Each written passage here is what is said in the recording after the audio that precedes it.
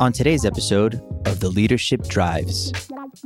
I swim in the sea of, liberals, wanting to do the right thing and say the right thing and being open to all kinds of beliefs and understandings of the world.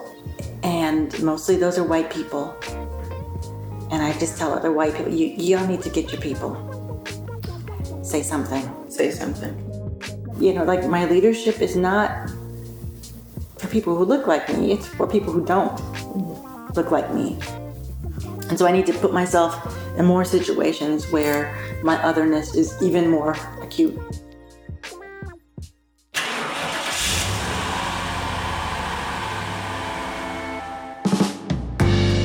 Welcome to the Leadership Drives podcast. Now here's your host, Mylena Sutton. Hello, podcast family, and welcome to the Leadership Drives, the podcast where you are invited to travel with me as I endeavor to study leadership in its various forms. I want to know how and why people lead, whether on or off the clock, paid or unpaid, at home or beyond. As you probably know, so much is written about the universal aspects of leadership, but context is where the rubber meets the road. In turn, I look for leaders whose contexts are anything but textbook. My goal is to understand what leadership looks like in their unique corners of the world. Now, I know I just said that I believe that context matters greatly. This is true. What is also true is that I believe the ways in which a person's labor, whether paid or unpaid, on the clock or off the clock, at home or beyond, I believe the ways in which a person's labor supports their highest and best vision of themselves is equally, if not more so, important. The lengths to which leaders will go to connect their inner drive to what they do every single day is captivating. This nexus is so remarkable to me that I prefer to meet my podcast guests in person.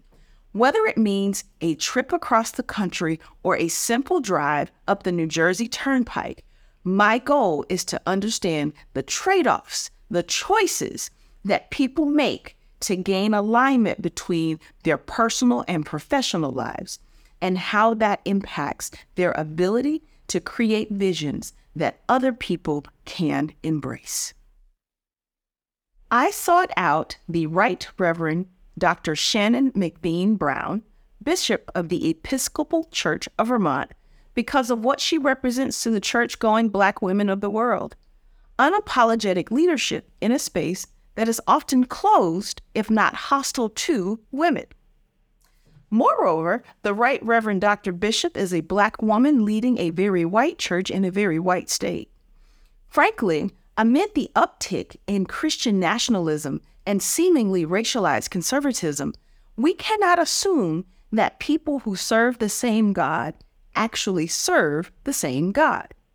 Thus, I wanted to talk with someone who was navigating race and gender in the Christian church as a woman leader and as someone who executes her responsibilities as if everything about what she is and does is normal in her profession. In short, there is nothing new to be learned from listening to people talk about whether women can or should be leaders.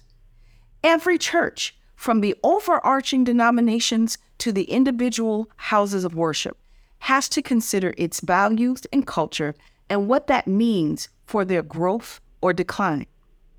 When organizations get clear on what they value and consciously decide how they're going to live out those values, outsiders are empowered to choose whether they want to be parts of those organizations or not. Whether we are talking about a church, a neighborhood group, or a place of employment, this reality does not change. When your values are clear and you behave so consistently that they are unmistakable, people will either align themselves with you or walk away. In this same vein, the Right Reverend Dr. Bishop is clear about who she is. She stands flat-footed in her convictions, whether you agree with them or not, even if you are stunned by some of her perspectives, as I was. Frankly, there's no way you can listen to this conversation and argue that you don't understand what she means. For starters, when she said that she believes that God has sent her to be the other so that her largely homogeneous congregants would be forced to become more introspective, I was caught off guard. And this was only one of many surprises that arose during our conversation. As you take this leadership drive with me, I hope you will ask yourself this question. What would our organizations be like if we normalized leaders like the Right Reverend Dr. Shannon-MacVean Brown, Bishop of Vermont? So I'm assuming you grew up Episcopalian, and then you decided to stay within the Episcopalian Church. So to your question, why not choose a different denomination, another group? Why not? Because I love the way we follow Jesus, and I love the way that we have decided the ways that we call ourselves to some more accountability around justice. You know, we're really good at, creating a vision of beloved community and all of those things. And that was really the basis of my research, was that, okay, why do we stay? And should we? And, the consensus was we stay because of the vision. And we know that it is an embodied, it has to be embodied. And for that reality, that vision to come to pass, it takes actual people to translate this, these thought and heart feelings and intellect to come to pass.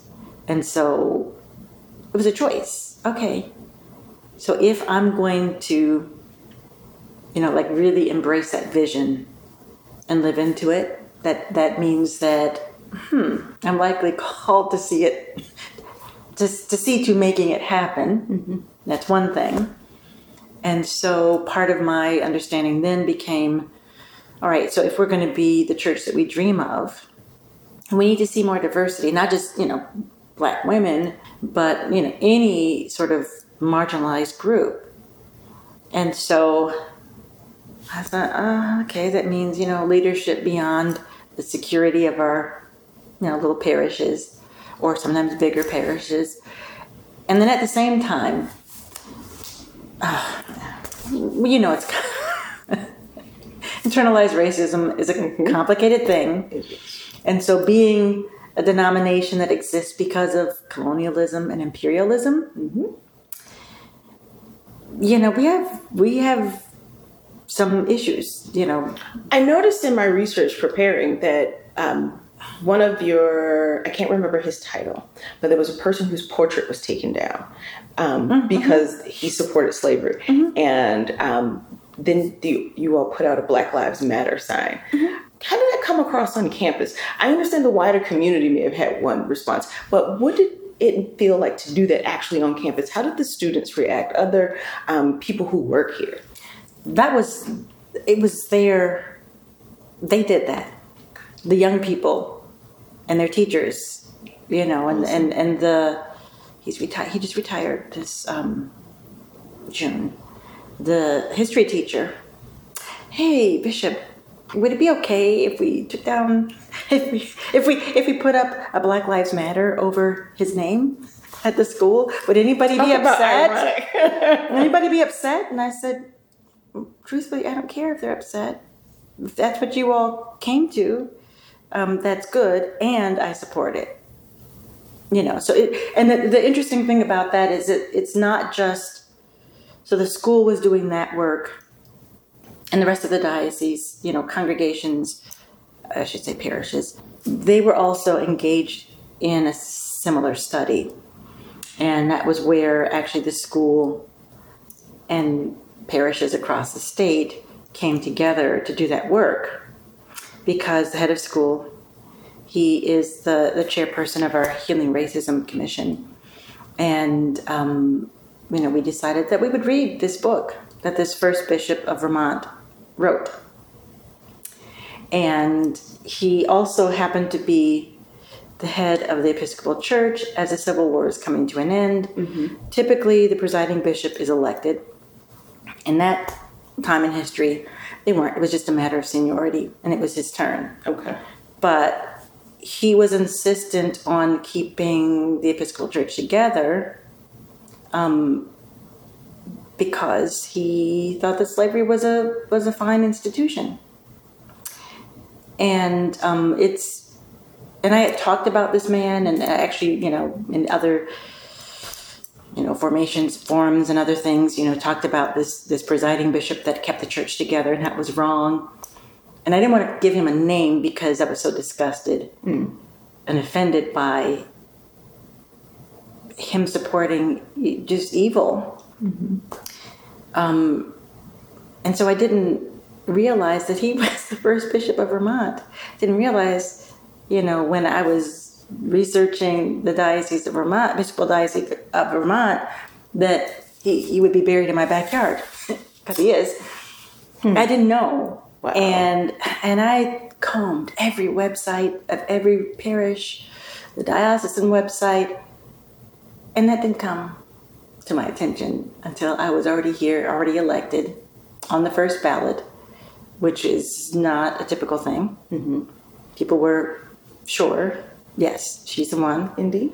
I was sure I'm the one. And I was like, oh God, you've got a sense of humor. Because if I had known, I would have said no. Well, there's probably a reason you didn't know that. And so I'm like, okay, I get it. You wanted me to be here to do this work. And so, as we decided to study this, then CJ talked with one of his teachers, who's the English teacher. And so she made a study guide that we would use for the study, and she participated in it too. And then one of the board members, he also participated in the study. And so we had like over 80 people, and we studied this, it was like 6 weeks, and we started it during Advent, because I thought, well, when people are thinking about buying things for their loved ones for Christmas, why don't we think about buying and selling people? Wow. And what that's done, to us as a people, to us as a denomination. Mm-hmm. And so, so we studied that. And, people were surprised to learn that history, because it is shameful. And so that dissonance of, being proud of the fact that he established this school for girls, which is what, our school was. Now it's it's not for girls anymore. And even in the chapel, all of the chapel there's all these stained glass windows with women. Mm-hmm. And so that, although it was built after he was gone, but it was his brainchild, and people are having a hard time with the dissonance of, well, he did these great things, but no, that was just, and for him to use scripture as a reason to accept slavery is sinful. I think the meshing of God's word and slavery, not only is it troubling, but it's one of the things that makes me think, well, when I meet people who won't accept Christianity at all because of that, as much as I really wish sometimes that their perspective wasn't as hard as it is, I get it. Right. I totally get it. Right. So I could see why, on the other hand, you're also struggling with the idea that, well, not only did you start an institution, but one for women in particular. How do you balance the good with the bad? How do you do that? And I think if you're going to continue to talk about the progress of the church, then you certainly need to talk about those other things, the contradictions, because without it, I think people dismiss us as the church as a whole, as being disingenuous and hypocritical and all those other things. Well, I also said, this is directly related to January 6th. Directly.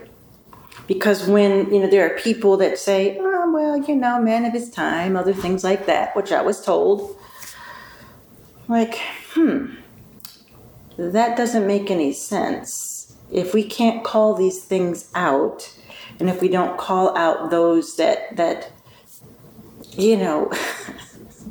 foster and cultivate evil, if we don't say clearly, this is evil, this is wrong, this is not Christian belief, then there's these false equivalencies, and we're talking about, oh, well, it's okay to have certain policies in our government that, or people won't even say that, but when certain politics support policies that are harmful to people, if followers of Jesus don't call it out for what it is, people that are trying to figure out this world, and if Christians don't do their job, they know it.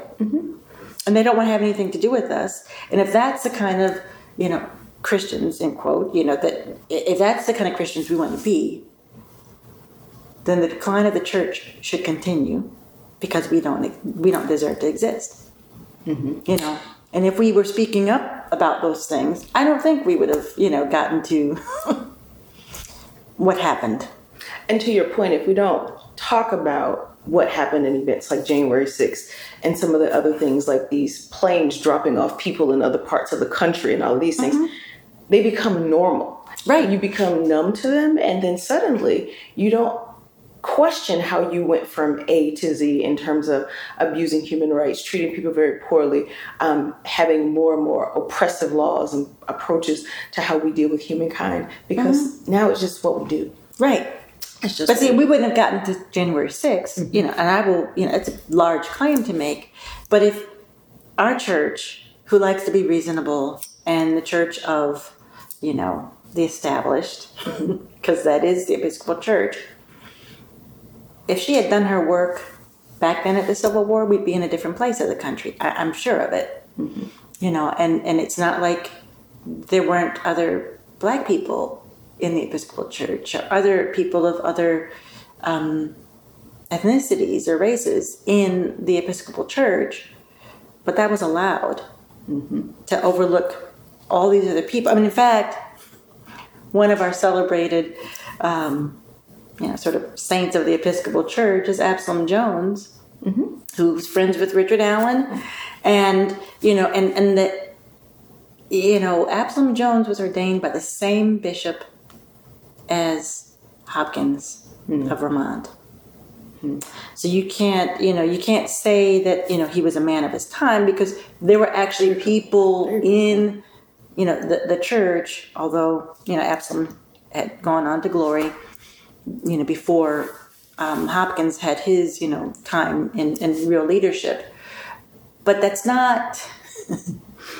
it's not like it was a homogenous church, or like there wasn't any awareness of others, but still, it's like, when is it ever right to enslave another person? Indeed. How do you deal with what I started referring to, and I hate to say this, but it's true, I started referring to the extremely conservative, extremely white end of Christianity as evangelical extremists. Because I think they're weaponizing Christianity to make it something it shouldn't be. How do we push back against that? I swim in the sea of, liberals, wanting to do the right thing and say the right thing and being open to all kinds of beliefs and understandings of the world. And mostly those are white people. And I just tell other white people, y'all need to get your people. Say something. Say something. Because I'm saying things, but there are sides to things. They're not both. There are not two sides. The side of justice, politics of love, requires that we say that is not Christianity. First of all, that is hatefulness, it's fear, it's powers and principalities. And in some ways, I sort of see it as, that we see that there is progress because it is so evident. It's like the death throes, of these powers and principalities, knowing that this is not, our time is coming to an end. They will fight, whatever, tooth and nail, and brazenly to further, these white supremacist ideas. Well, after my home state of Georgia decided that they were going to put Herschel Walker on the ballot, I'm like, I'm done. I just quit. To your point, that grasping at the last hiccups of life. Absolutely, I get it. I want to ask you a question. Since you talked about this idea of what is not Christianity, do you kind of have your own kind of defining moment of when you decided, oh my God, I do believe in God. This is what makes this experience not only one that I think is a nice one, but it is real to me. Do you have such a defining moment? I do. So I have always struggled with other people's hypocrisy. And that was like, and some of it was also over race. In the church, my dad is a retired priest, and my mother's an educator, and always one who spoke her mind, and she speaks her mind. She does what she wants to do. And so it wasn't like, so my dad is the priest, and, in a lot of situations, the wife is, the helpmate in church doing that thing. She had her own life, she did her own thing, and so this, love of the church and all of that. But seeing how, again, good meaning liberal people would sometimes challenge him about certain things, or not be consistent, because humans, we're not consistent. I get it. It's like, and a teenager is less tolerant of those things. Definitely. It's like, I'm done with church. I don't want. I'm done. I don't like it. Too much hypocrisy. I can't do it. So I thought, I'll be Buddhist. Yeah. How long were you Buddhist? I wasn't. Okay. I thought that I should be, just the idea of it, something counter to what, my parents are. And my parents are gracious, good parents, and, to you. Wow. And, so I went off to college. But I was still sort of like on the edge, periphery, in and out. So sort of went off to college. And I realized, that I kept talking to Jesus. Like, you can't be Buddhist and talk to Jesus. I was like about to say, that doesn't match. It doesn't work. And then there's some part of, like, being away from home, and, like, there was this longing and missing church, really. And that understanding. And so I visited church with a few friends, different kinds of, wasn't Episcopal church. And realized, that's not for me either. But I am Christian. I do love Jesus, and the thing that makes sense to me is being an Episcopalian. So, okay. So you came back. So I came back. Yeah. So let me ask you this too. So, and it was during Holy Week that I would, after this, like, yeah. And then I was home on spring break, and then, went to church for Holy Week services, and just like, a lot of people don't like Lent and Holy Week. That's my favorite time of the year. Because really that is sort of like those events, that is what, sort of, the early church, that's where they left behind being Jewish. And, they didn't really realize at first. But those are those things, or those events that made us go a different path. And so I love that time of year. It's interesting. I wound up at Mother Bethel as a function of a Lent commitment I made to God. I had been out of fellowship, not going to church at all, for about 8-9 years. And I said, instead of finding something to give up, I'm going to commit to actually going to church. I never expected to be there however many years later. And I just, to your point, I missed church. And while I do recognize that your relationship with God is a very individual thing, I still missed the individual, the collective. So I totally get that. Now I'm curious. And let me back up really, and I love that you said that. It's because, and that's also part of, what as I preach and as I remind people about following Jesus, is that yes, it's an individual endeavor. In fact, just preached about this on Sunday, but it is also at the same time communal. You cannot be a follower of Jesus and not be in community. That's not a thing. So don't ask me about how people go off as solitaires. That's another conversation. But this is, and especially for Western society with, our emphasis on individualism, this is where we get to see that this is also a countercultural way of life. There's no way around it. That is true. And that, to understand that this is not just about me, how I figure out myself, how I get my ticket to heaven, and how I appear to be the good U.S. citizen. It's not about that. It's not about that at all. And that what we do as an individual, all the spiritual practices that lead to Jesus-centered life, all of those things are so that we can also take our place within the community to make it stronger, so that we can all be the body of Christ, individually and collectively in the places that we live and we're called to serve. So you can't separate it. I like that. I never framed it before as countercultural, but I think that describes the conflict that I see between what I call American Christianity and what I think God calls us to do and to behave.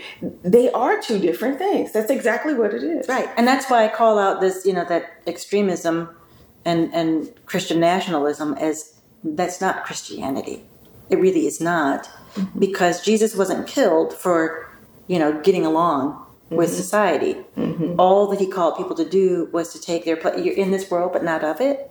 That's a real thing. Of course, he didn't say that, but he was calling us to be, this instigator of justice and love in our communities, in our world, and that's not what the culture asks us to do. No. And the second that we fit nicely into those things, and our spiritual practices and things become, rites of passage and just things that you do to fit into society, which is, that I think that's part of the decline, because it's not real. And that when we have lost our way in that way, that does need to decline. It needs to go. It needs to die, actually. It's not It needs to die. Yeah. Indeed. What is the difference between what you do every day as a bishop and what you did every day as a priest? That's a good question. So my attention was not as broad. It was on, my parish, our community.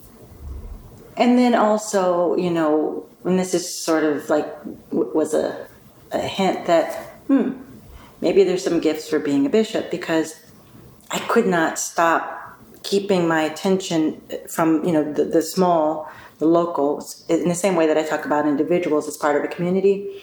I couldn't stop making those connections to the bigger picture, the church as a whole, and the direction that we're going, the ways that we use our traditions or don't use them, and what they can do for us so that we can do something in society. And so, it was a different focus. And I remember someone who said to me, and it's not that I really respect this person a whole lot, but he said, that's why you're called to be a bishop, because I don't care about the larger church, but you do. And I did realize that along the way, which is why I considered it. And also that was this other piece of representation, allowing others to see there is something more, and that, this dream that the Episcopal Church has for itself can happen. And it takes more than just legislating ourselves into goodness and righteousness. It actually takes actions and people and changed practices. So, but, as a parish priest, I spent a lot of time on, developing liturgies that would help people have an experience of themselves as holy people and beloved of God with a purpose in the world, and part of a community together, and to help always trying to get them to connect their life, their daily life, and our life together as a community of faith connected to Scripture, and finding ways to apply that.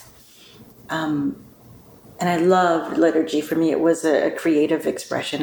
I'm an artist, with my undergrad degree, and so that was a way of doing that, and being able to also sometimes use the arts to help people experience themselves as followers of Jesus, and in their own, reflection and understanding. But now, as a bishop, I get to do that in a much more removed way. And there are times when I do miss planning liturgies, but I just don't get to do that. It's not part of my life right now. I mean, occasionally I do, and I give my 2 cents. And so, so right now, we're actually, and in both cases, being a parish priest and being a bishop, casting a vision. But some of that comes from, it's not just, this is what, Priest Shannon thinks. This is what Bishop Shannon thinks we should be doing.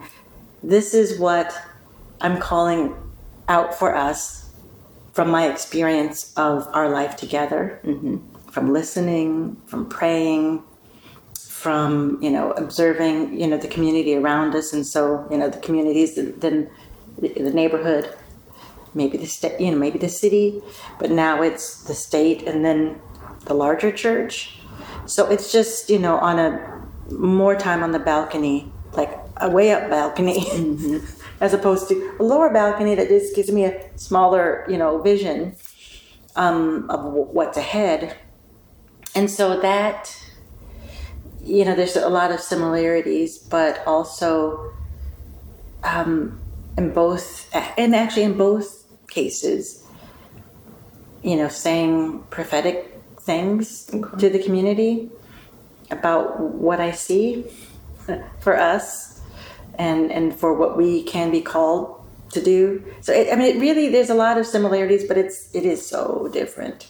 I like the balcony reference. Yeah. Because I think too, because of the actual title, you're probably in a position to influence not only what takes place within this church, but within, like you said, the greater community and other institutions as well.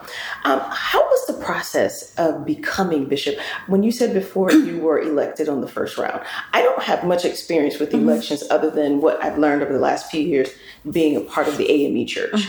And the stories I've heard about how interesting that process is, I'll just say they are interesting stories. How was that process for you, and what made you decide you were going to actually go through it? So, I mentioned, my doctoral study, and that was, a real moment of discernment for me. Well, expensive moment of discernment, really. And, some years of work, because I did decide, okay, I'm going to stay in this church. And part of my call in this church and the discomfort that I felt at being so other most of the time, that's actually my ministry.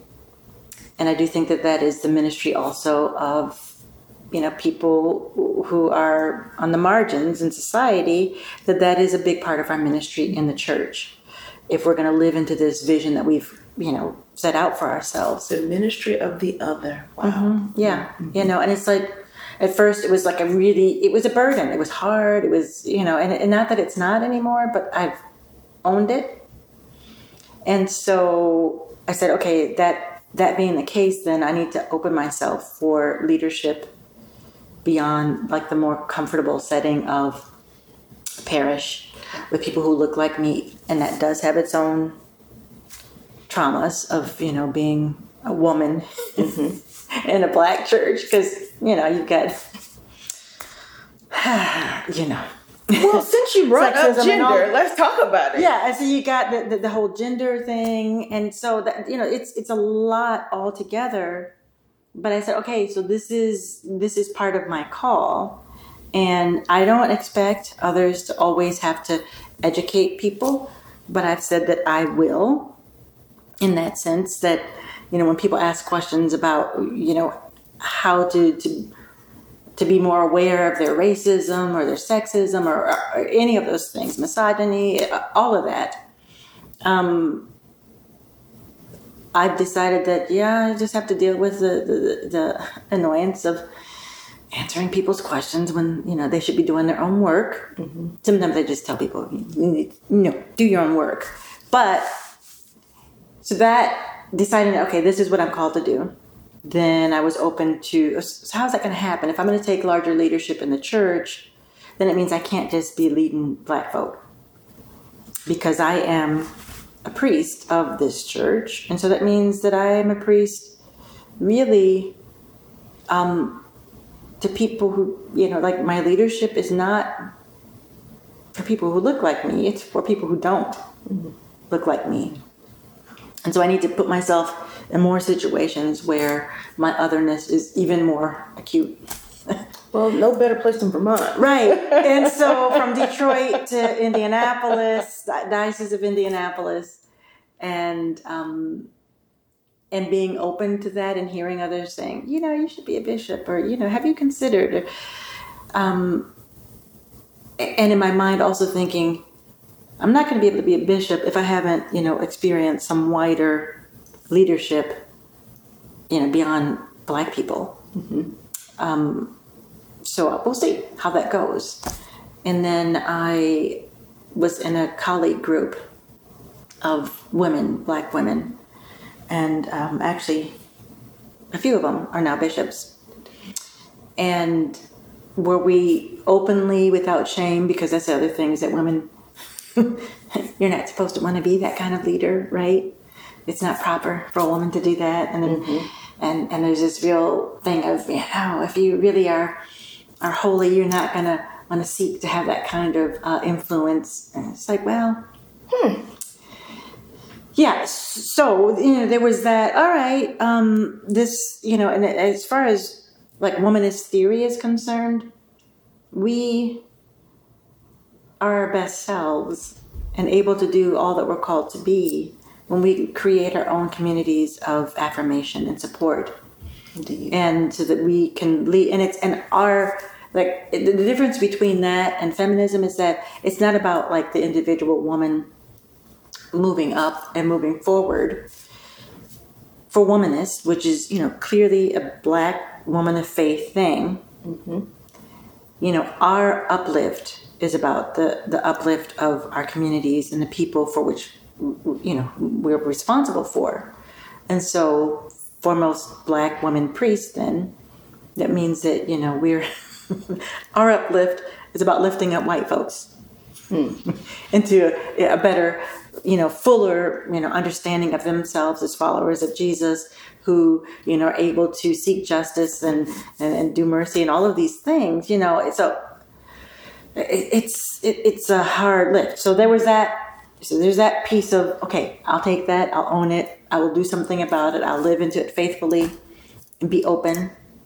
And so, in this process of discerning, what am I called to do next, and reading the profile for Vermont, I just, there was this, I'm drawn to this creative, scrappiness of Vermonters, because I also had a business as an artist, and so this sort of, creating something out of nothing is something that I'm good at. Building the plane while it's being flown, again, something that I've done throughout my whole ministry. So I thought this is, I was really attracted to them, but was a little reluctant to give myself fully to it, because I thought, I don't know how not to just be myself.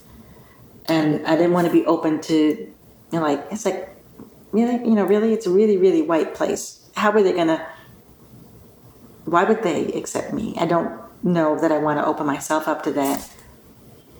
And the person who convened this, this colleague group you have to open yourself up completely and fully. Just be all yourself and go all in, because I do think that might be a place where you're called. Mm-hmm. And of course she was right, and then the process of searches for bishops in the Episcopal Church is interesting. There's this, nominations. There used to be more formally, someone would nominate you, but a lot of places really, you have to nominate yourself. Okay. But then usually it's in some conversation with others about a place. I mean, I can imagine, nominating myself in a place and not having talked with others about their thoughts. So some discernment within community. And so I did that with this colleague group of mine. So you submit, your own nomination, but then there are other people that also have to say, yeah, I think there's, a lot of the processes will ask, is there someone else? Who else will recommend you for this, and who might we talk to? So it's similar to, a job application. Mm-hmm. And then there's this, vetting of all the resumes and the profiles of people. And then you're invited to an interview, and then another whittling down. And then there's the retreat, which, like some of the people are like, wait, that's like those elimination reality shows where you kick people off the island. Because you bring together, a handful or maybe a little bit more of prospects, and we're all interacting together, praying, eating together, experiencing things together. Wow. With a search committee. And then from there they whittle down, and then there's a slate of people to be elected. And I thought, going into it, it's like you don't know what it's going to be like, but I don't know of anyone that hasn't been at one of those retreats that hasn't developed friendships mm-hmm. with people that they were in the process with, whether they made the slate or not. Even people who are on the slate with each other, who are friends now, mm-hmm. and actually in a lot of cases, colleagues. They've been elected somewhere else, and then after Elimination Island, Holy Spirit Elimination Island. No, because it's not that bad. I'm gonna call it that though. But then you go, and then there's what's called meet and greets or walkabouts, and so you go to the place. Or pandemic, some people were on Zoom for these walkabouts. And so there's these times to talk with the candidates, and people ask questions, from that particular diocese. And then from there, they have an election. People have delegates they send to convention who are elected from the, a parish along with the priest. And so there has to be a number of clergy votes and a number of lay votes in order for you to be elected. And so it was overwhelming in both orders. How did you celebrate? We went out to dinner. Good to you. And that whole day, it was May 18th of 2019. And a friend of mine, actually Bishop of Colorado, when she went on the retreat, I said, okay, Kim, I put your consecration date on my calendar and I'm going to be there. So she had, she wasn't even on the slate yet because there was no slate. But I told her, you're going to be the Bishop of Colorado and I can't wait to be there. And she says, we're still discerning. And I said, no, but I know I'm going to be there. Can't wait. I wasn't, because it was my election day. Oh, gotcha. And it took a long time to finally take it off of my calendar. And a mentor who is a retired bishop, she says, Shannon, you really can't be there because you need to be ready to, say something to convention afterwards. And you can't do that if you're in the middle of a service. Yeah, a little bit of a problem. So I said, okay, fine. And, and they did get word, as they were, before they walked down the aisle, some of the people, and there were people celebrated in Colorado while we were in Indianapolis and at home and just taking it in. And they were celebrating here at convention. So as a family, we went out to dinner, and the week before, my parents came to, maybe it's 2 weeks before. How did your dad feel, given that, he also was a leader in the church? Yeah, he was so proud, Good. And both, my parents, they were just, really overjoyed. And it's so funny, that morning, my mother called and she says, I had this dream. It was strange because, you were elected on the first ballot, and she was talking about the number of votes, and that there was, basically what came to pass, and I too had this sense that it was the oddest feeling, I should say, during the meet and greet around the state, because there were 6 stops all over the place, and it was over 3 or 4 days. And I'm really introverted and shy, and so during my discernment about this is also why I didn't want to be a bishop, because I just thought, I don't want to be in anybody's election.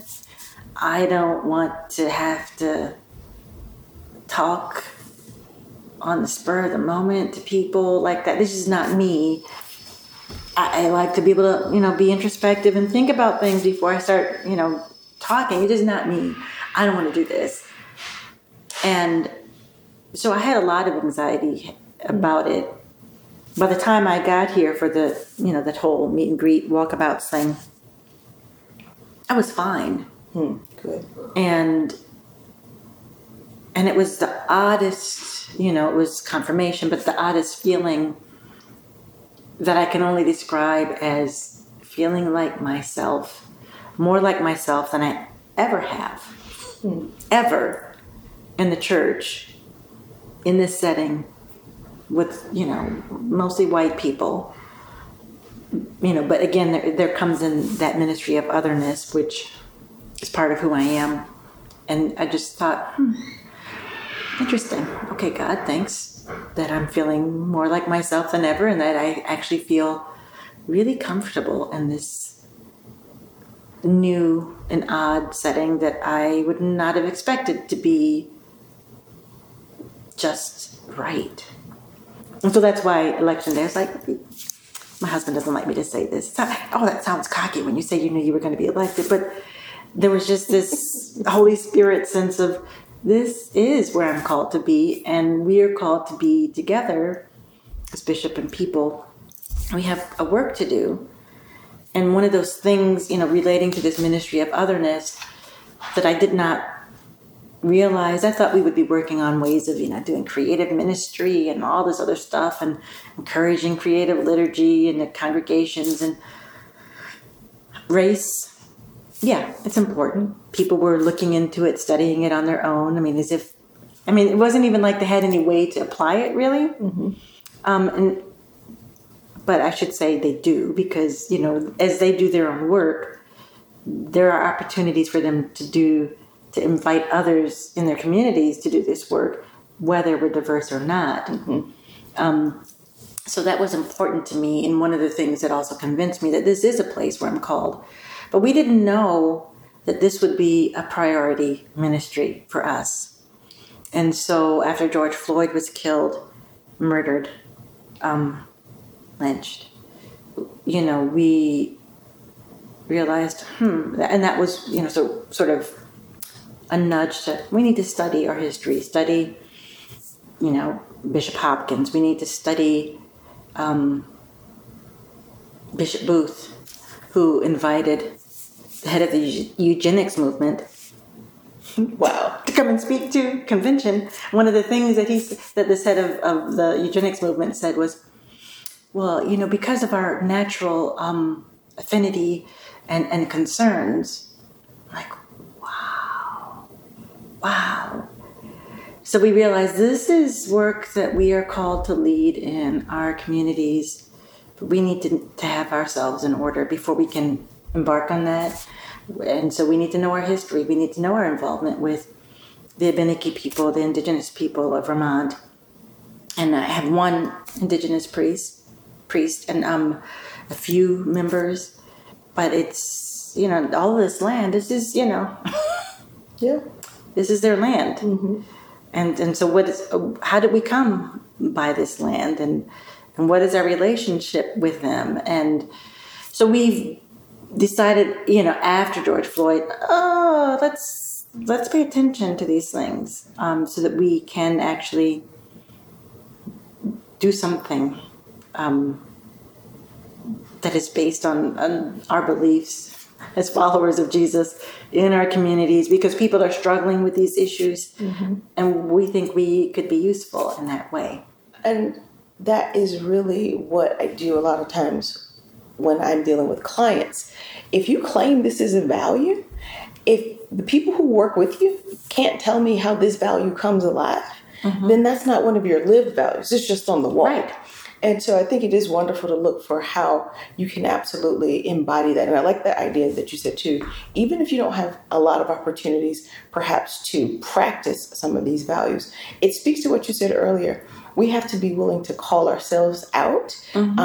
That's how we get communal. You get on the same page. The word I wanted to use was we hold each other accountable. And we are willing to talk about the person that's in our group who has the belief system or the behavior that we know is there often, instead of ignoring that and allowing that to persist. Well, part of that is being willing to call that out. Right. Indeed. So, and that's part, and I would say that also in the Episcopal Church, a lot of our work around, racial justice, or I just like the word justice, healing racism, that because in most settings, they're not as homogenous as Vermont. And so, or even opportunities like in their communities, they have, other places have opportunities to create more diversity in their worship spaces and their ministries. So Maine and Vermont are the whitest. Maine is whiter than Vermont of our Episcopal diocese. And so most of the materials, the formation things that are available, expect that there are going to be other people of color around. And so, I'm like, well, you know what? That's not the case. And it's not, and that's where we sort of like lose an opportunity when we think that that's the norm and gear all of our resources towards the norm of being able to converse with people that don't look like you. And then, so what happens in places where you don't have that sort of diversity? People feel guilty for, I don't know, for what? Because, they're trying to find somebody else to relate to, well, if there's nobody to relate to, I guess I don't need to do it. So that's not the case. And so people, they're having their own conversations, their own fights with each other, some of them, and dealing with themselves. There's white folks dealing with themselves together. Indeed. Which needs to happen. Although I will say that we do have a formation piece from the Episcopal Church called Sacred Ground, which was developed for white people to do their work. Because it is, it's its own distinct issue. And we've got lots of congregations in Vermont that have done that. And we started some through our Healing Racism Action Group. And the head of the school is actually wanting to bring that into a practice with people that are on staff there and other board members. And mind you, Rock Point School is not a religious school, even though this particular curriculum is based in, in Christianity. It's an Episcopal thing, offering. But he went through it and decided, it was really, really transformative, he said. And so he is inviting others and, going to form another circle related to this school.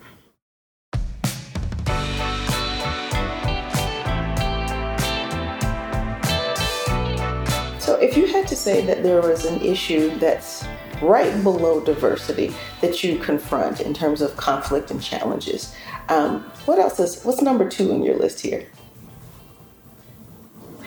I think that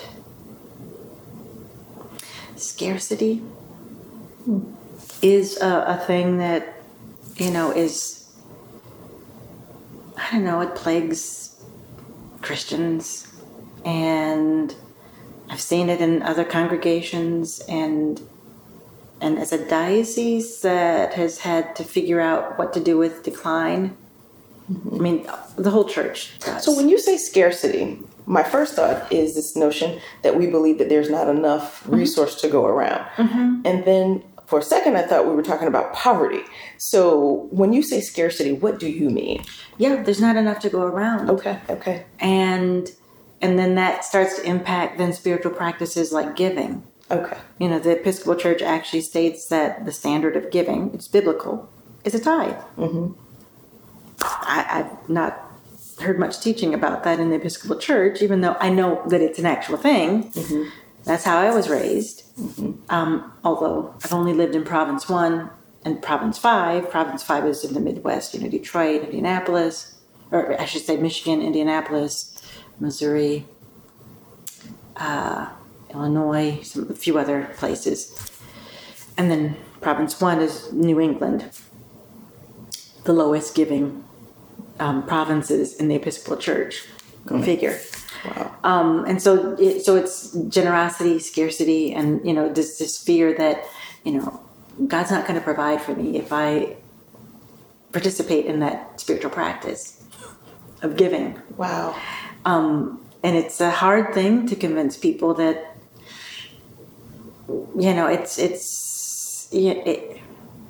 it's not just about paying utility bills and doing the bare minimum. What is the least that we need to do, as opposed to what are we called to do in this place where we're living and serving. Are the majority of the people that are in Vermont who you are responsible for, what's the socioeconomic status like? Do you think mostly working class, lower middle class? How would you, if you had to put it in buckets? So it's an odd mix, because there are some really impoverished areas of Vermont because of industry. Most of the members of the congregation are not those people. Okay. Vermont also has a high level of retired people who have, wealth. And they've come here because it's a nice place to retire. Although the pandemic made housing costs really, really difficult. And so people have already, they have, what they need in their comfort, but, and so it is a reduced income, because if you're retired, you have what you have. But the point is that a tithe is never on what you don't have. It's only on what you have. So, and as a practice, if that's not been a thing, nobody's taught it to those who are working age, have a lot of highly educated people, professors and professionals like that. So it's not like we don't have resources. Wow. It's a hard, hard thing. Because the first thing I was thinking when you start talking about teaching about tithing, frankly, my church, we don't talk about tithing a lot either. I know the history or my obligation because of how I grew up. But I also wonder how people are receiving that message today. And what I mean is, I see so much conflict in the people I know around what are leaders in the church doing with our money. Yeah. And so I see a lot of resistance around giving. And if you are a megachurch person with, lots of notoriety, bless your heart, because they're burning you at the stake. So I definitely see how that can be difficult to get people to not only tithe, but to do so gladly. Yeah. And it's something that I just sort of stumbled into as a priest. Because, like I said, that was my practice. That was how I was raised, and so I didn't even think about it. And So when I was leading my own congregation, I had a little bit of shame over that because, I'm talking about it like it's an easy thing, and it's not for people. I know that. Mm-hmm. But for me, it was not even something that I thought about. So is it a practice then? Mm-hmm. So what are we doing? Because I remember when I was in seminary and my husband and I filling out a financial aid form, and they said, what is your giving to your church? Like, doesn't everybody tithe? I didn't know they asked that on the financial aid form. And it was for a seminary, and we were both like, odd question. And but then also that opened up our eyes. It's like we have a different approach, as a family to money and that kind of thing. I mean, we never questioned, all of our finances go together. It's all ours. And, that stuff, tithing goes first. And we just, it's a part of a practice that we don't even think about. Mm-hmm. And then, then there are other things in that you decide to give to. But I also know that there, that is labeled a charism, that sort of generosity. And I don't want to even, I don't even like to claim it because I don't really do anything. I'm not thinking about it. Mm-hmm. So I don't want anybody to think, oh, isn't she amazing for, doing, because I'm not. Because I don't think about it. There are some people who are much more intentional about that. Mm-hmm. I don't like to be at all the standard of that and the ways that we've done that as a family. Mm-hmm. But I know that as I've talked about it, wherever I've served, except for one place where the giving increased. I mean, significantly, enough for diocesan leadership to say, how did you do that? Yeah, how did you do that? Just talked about it. Okay. Just said, that's the standard of giving. And we have these things to do. And it's part. It's not this is not my focus, but we have all these things to do. How are we going to do them? Okay. And then that means all these things to do. And I also started talking to people about, what would a tithe of your time look like too? Because some people will say, oh, well, I give my time. I said, but you're already supposed to do that. Mm-hmm. It's not instead of. Good point. These are all things that we do. And this is our focus. So how are we all going to do this? And how are we going to divvy up our gifts for the things that we're called to do? Mm-hmm. And some people, okay, maybe you're not that good with serving a meal to someone experiencing homelessness because you just don't have, that's not in your spirit. Don't feel bad. Work on the fundraiser. Something you can for the things that we mm-hmm. are doing together as a church. So it's how are each of us fitting into this ministry? Mm-hmm. And what is your gift for that? And so, the serving looks different for different people, and helping people to put it all in perspective and just, this is what we do in this place. Indeed. And that is how, that really is how I think it changed, for some people.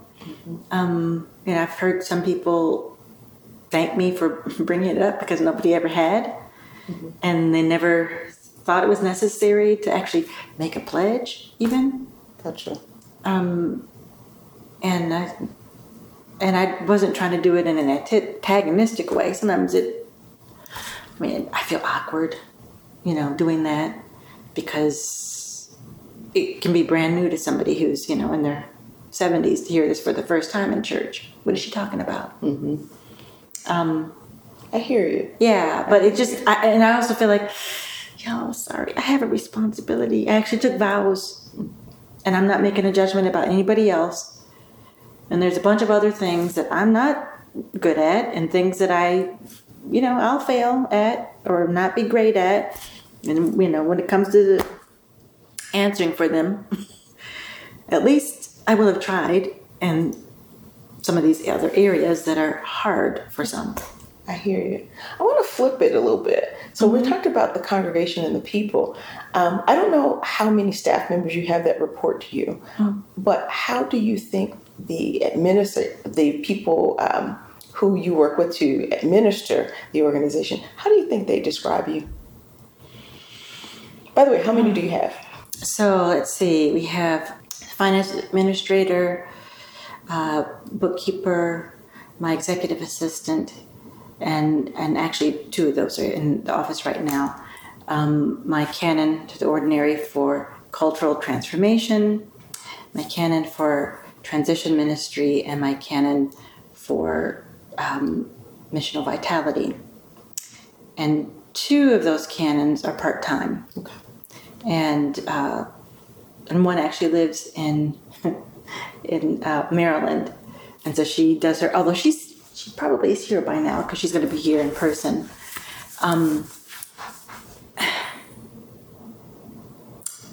How would they describe me? Well, other people have told me, because we've had some consultants coming in. Because I don't know if you know, this convention is going to be a really big deal. Because we haven't been together in person for our annual convention since 2019, and I had not been bishop for even a month. Okay. And the others were on Zoom. We did business, and then we had some formation time on a separate day. That was last year. The year before, we didn't do all of that. But so we are... In July of 2021, I sent a letter to the diocese saying that, we are facing a financial cliff because we had invited in a consultant to look at our finances, and also there are other structural governance things that were a concern to me.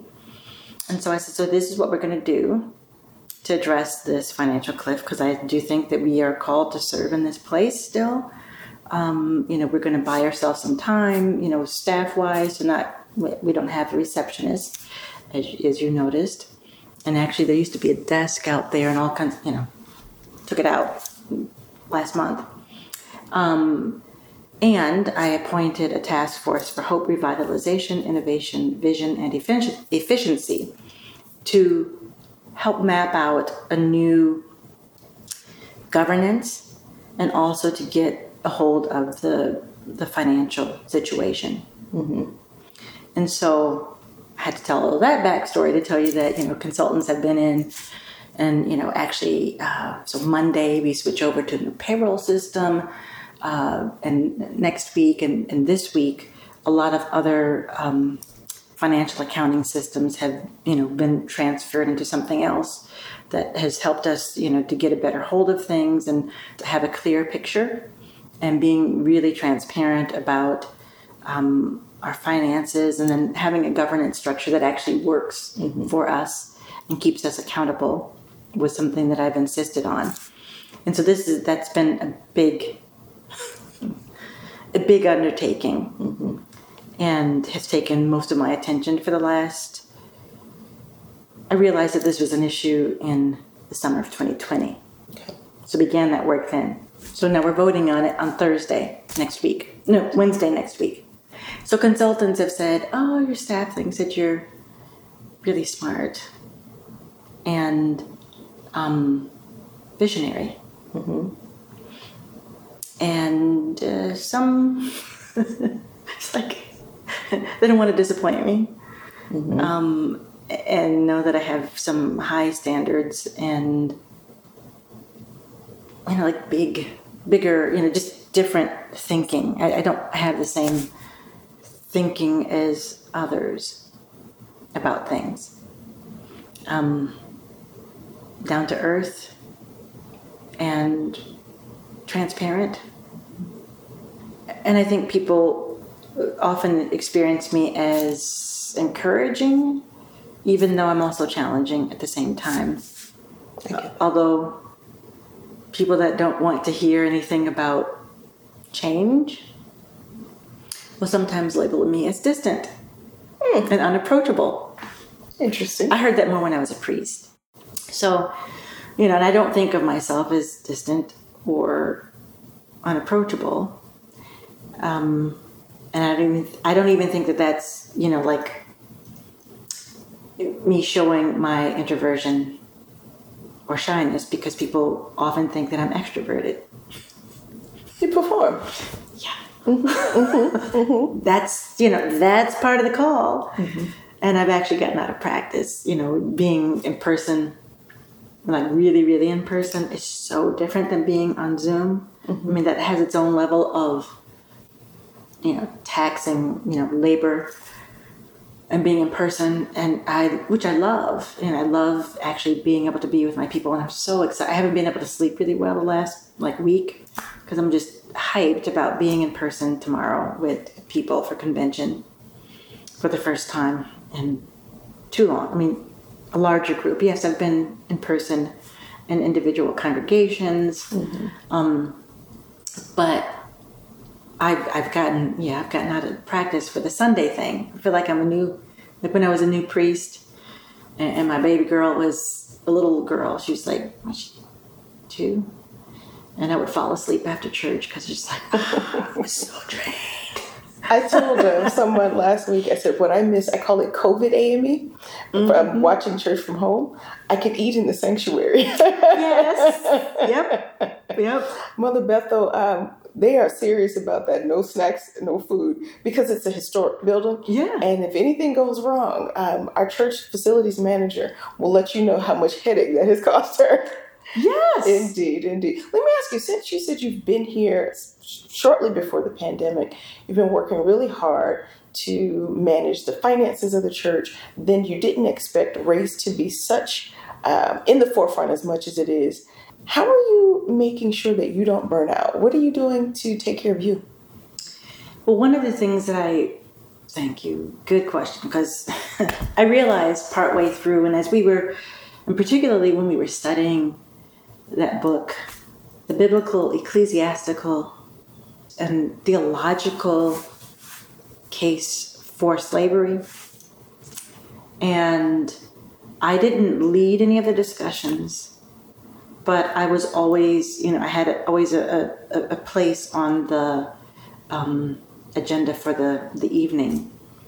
And usually it was with a prayer and giving a little bit of reflections about where I am right now in the reading, or, what occurred to me. And also in some other meetings with other leaders, I had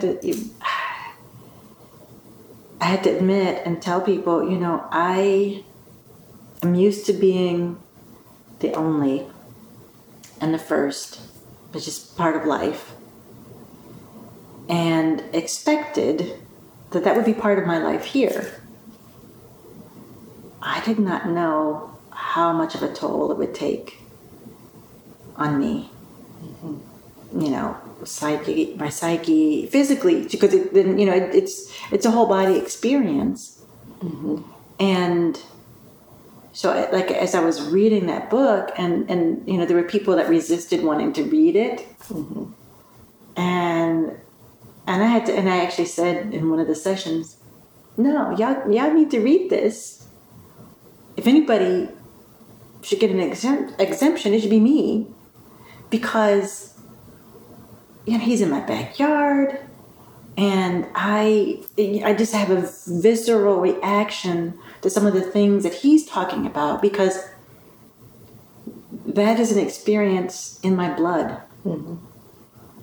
And I've done DNA research and stuff, and then looking through these family history things on Ancestry.com, and I kept coming up, these records kept coming up for these white people. I'm like, wait, who are these people? These are not my.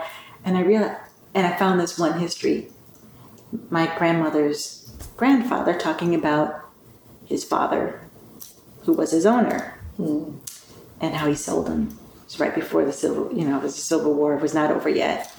Before, he sold him and his mother, and it's like, this is absolutely just like this internal wrestling, sort of a jihad, as it were, because this part of me that hated the other part. Mm-hmm. You get what I'm saying? I do. And it just, that's something to reconcile within oneself. Mm-hmm.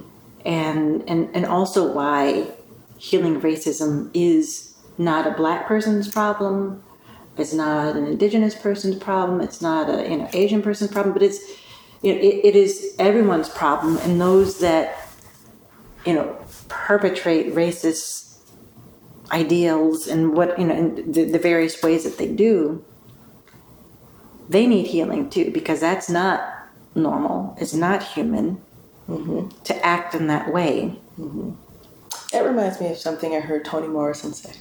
What was it? And it was on an interview. I can't remember the gentleman's name who was interviewing her, but he's a white guy.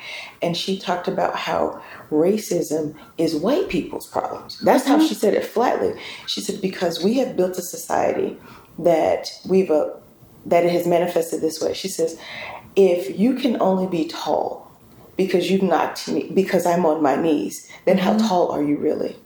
And so the way she described it, she's like, yeah, you've got to figure out, who are you without racism? If you don't have the benefit of whiteness, are you really that tall? Right. And I definitely can just connect that to what you're saying. There's a diminishing of self and spirit and everything. And and funny, because, all the things that we watched during the pandemic, or some people didn't watch, but, in my household, my daughter was still home. It wasn't in college yet. And for some reason we were on this Harry Potter kick. And so, this one story about the Horcrux. So this, the Voldemort, the horrible one. And knowing that there was this mixture of him in Harry Potter. And so he was having this internal struggle too of this, good and evil that resided in him as a person, and just like is dealing with him like, oh, yikes. And so just knowing that I have to deal with that kind of trauma that's historic, and then also, like microaggressions that, I experience. And sometimes it's not even micro, being the person in charge is one thing until I say, we're going to really change. So, like changing the culture around how we, deal with our money, for example.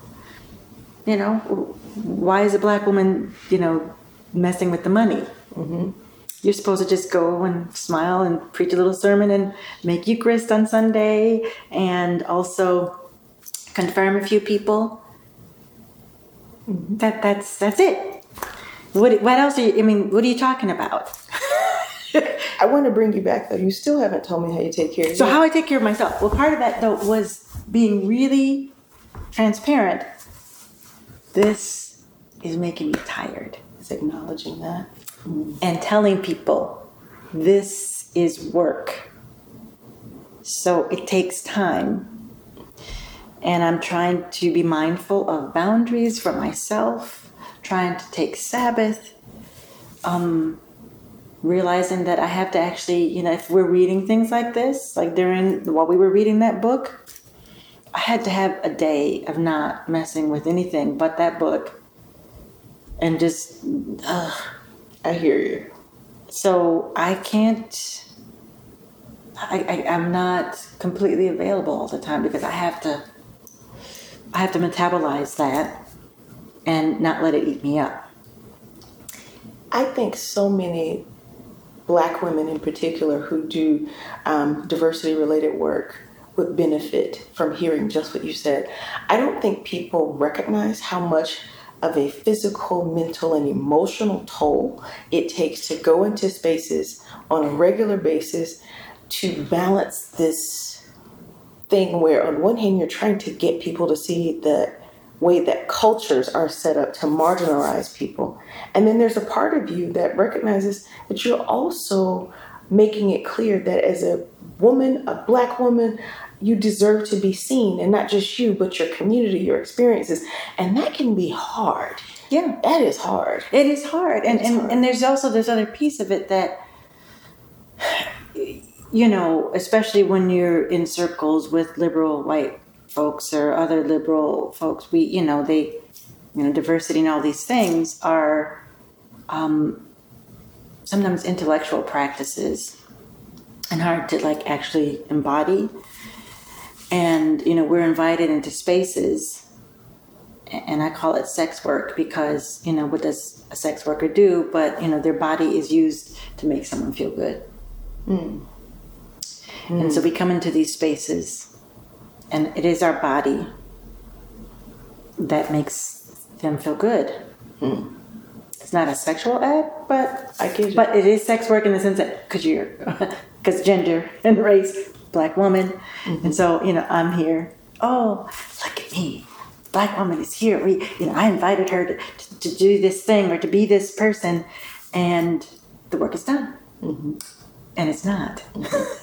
And so I have to think, am I up for that in this situation? I don't know if I have the stores in me to take that right now, or this is what I'm there for. How am I going to talk about it? Am I going to talk about it? It takes a certain, amount of energy to speak to those things. And so, I'm I think a little more discerning about allowing myself to be in certain situations now, because I do have to do that here. And then there's a certain level of being a public person. I can't just go places here and not expect someone to recognize me. I get that. People that don't know me. Oh, you're the bishop. Or you are bishop. They're not even Christian. Masked in a place. I don't care about that mask. That's the bishop. That's it. Yeah, and it's like, so I can't cuss in public. Because good God forbid. I don't want to embarrass people. Because I'll admit I am a cusser sometimes. That's how I deal with it. Just let it out. But it is tiring. And, sometimes how I take care of myself is, like if I'm in a big meeting with a bunch of people and knowing that I'm presenting, I'm asking us for a cultural change. I will have talked to people in advance, and like, who are my allies, and being really clear with them about sort of how I'm experiencing, a particular moment, and asking them, so when we're in this meeting, I can only manage, being an anxious presence and the things that I have to say, and people being disrespectful and dismissive or whatever else, I won't be able to speak to it, number one, because I won't even be able to pay attention to it, because if I do, I can't do what I'm supposed to be doing. So will you, pay attention to those things? I don't necessarily ask people to say something about it, but also I want to know, I ask people, I have, a handful of people, what did you see? What did you observe in this particular situation that we need to be proactive about, or that we need to pay attention to as we're trying to make this change?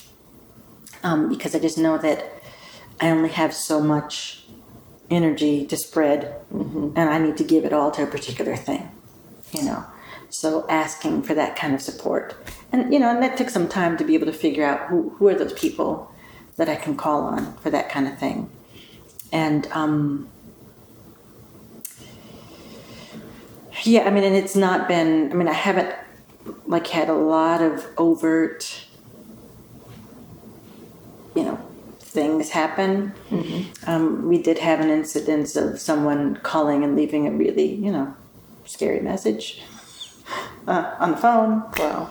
And so there's been some security things, and so we just and telling people in the diocese, oh yeah, y'all elected a Black woman, so if you elected a white man, no problem, you wouldn't have to deal with some of these things. So security is a different issue, But Vermont's safe. Oh, you don't have to lock doors. You don't have to this. You don't have to that. Maybe you don't. That's you. That's right. I'm not you. And so now we have these new things to be concerned about.